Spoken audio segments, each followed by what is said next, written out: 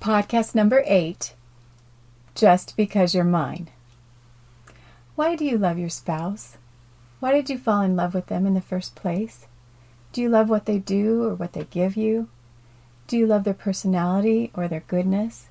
Is there a particular attribute they have that you have always admired? Do you love how you feel when you are around them? These are all great reasons, but is there a better reason? Love is a choice, and when we figure out just why we choose to love our spouse, our love will be more constant and strong. Why does God love us? Is it because of what we do for Him? No. God loves us regardless. He loves you and me with a perfect love. Here's an analogy that helps me understand God's love for us. Picture a faucet. There is always water available there. Inside that faucet, the only thing we have to do is access it by turning the faucet on.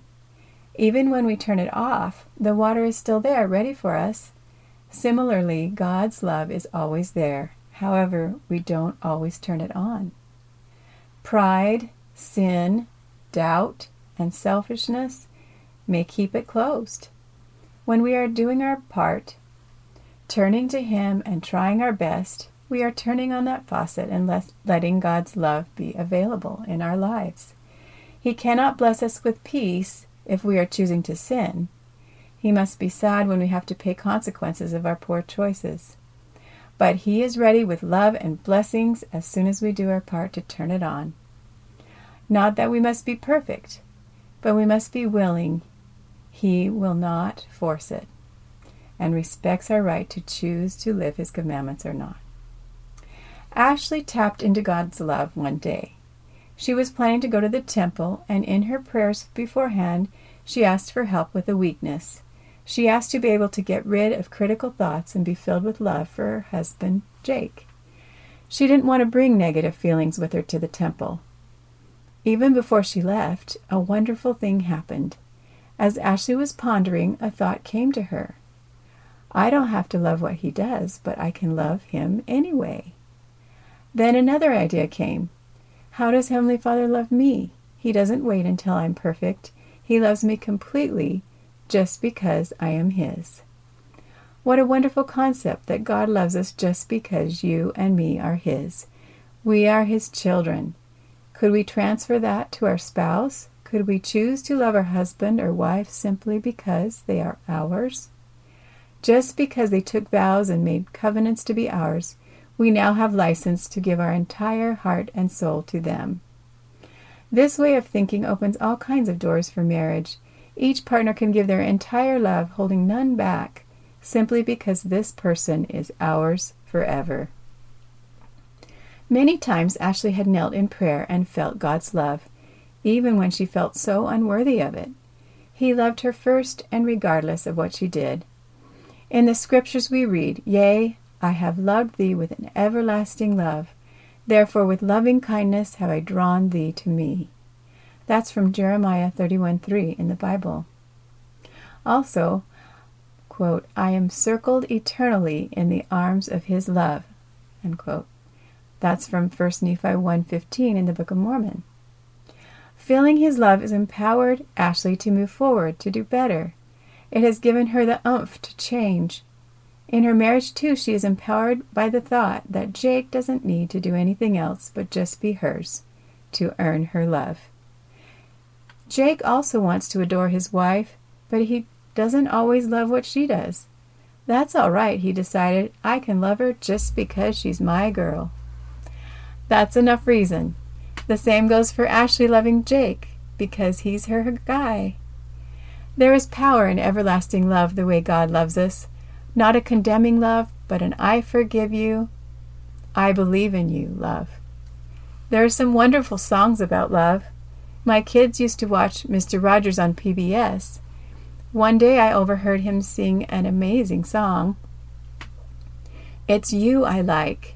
It's not the clothes you wear. It's not the way you do your hair, but it's you I like. The way you are right now. The way down deep inside you. Not the things that hide you, not your toys. They're just beside you. It's you I like. every part of you, your skin, your eyes, your feelings, whether old or new. I hope that you'll remember, even when you're feeling blue, that it's you I like, it's you yourself, it's you. It's you I like. I was so touched by this song, especially since he sang it to a little boy in a wheelchair and emphasized that it was him, not his fancy chair, that Mr. Rogers liked so much. At one point, I tweaked this song to fit the goal of giving God's perfect love. It's you I love. It's not the things you do. It's not the things you try to do, but it's you I love. The way you are right now, the way down deep inside you, not the things that hide you, not your paycheck. That's just beside you. It's you I love, every part of you, your background, your personality, your feelings, whether old or new. I hope that you'll remember, even when you're feeling blue, that it's you I love, it's you yourself, it's you. It's you I love.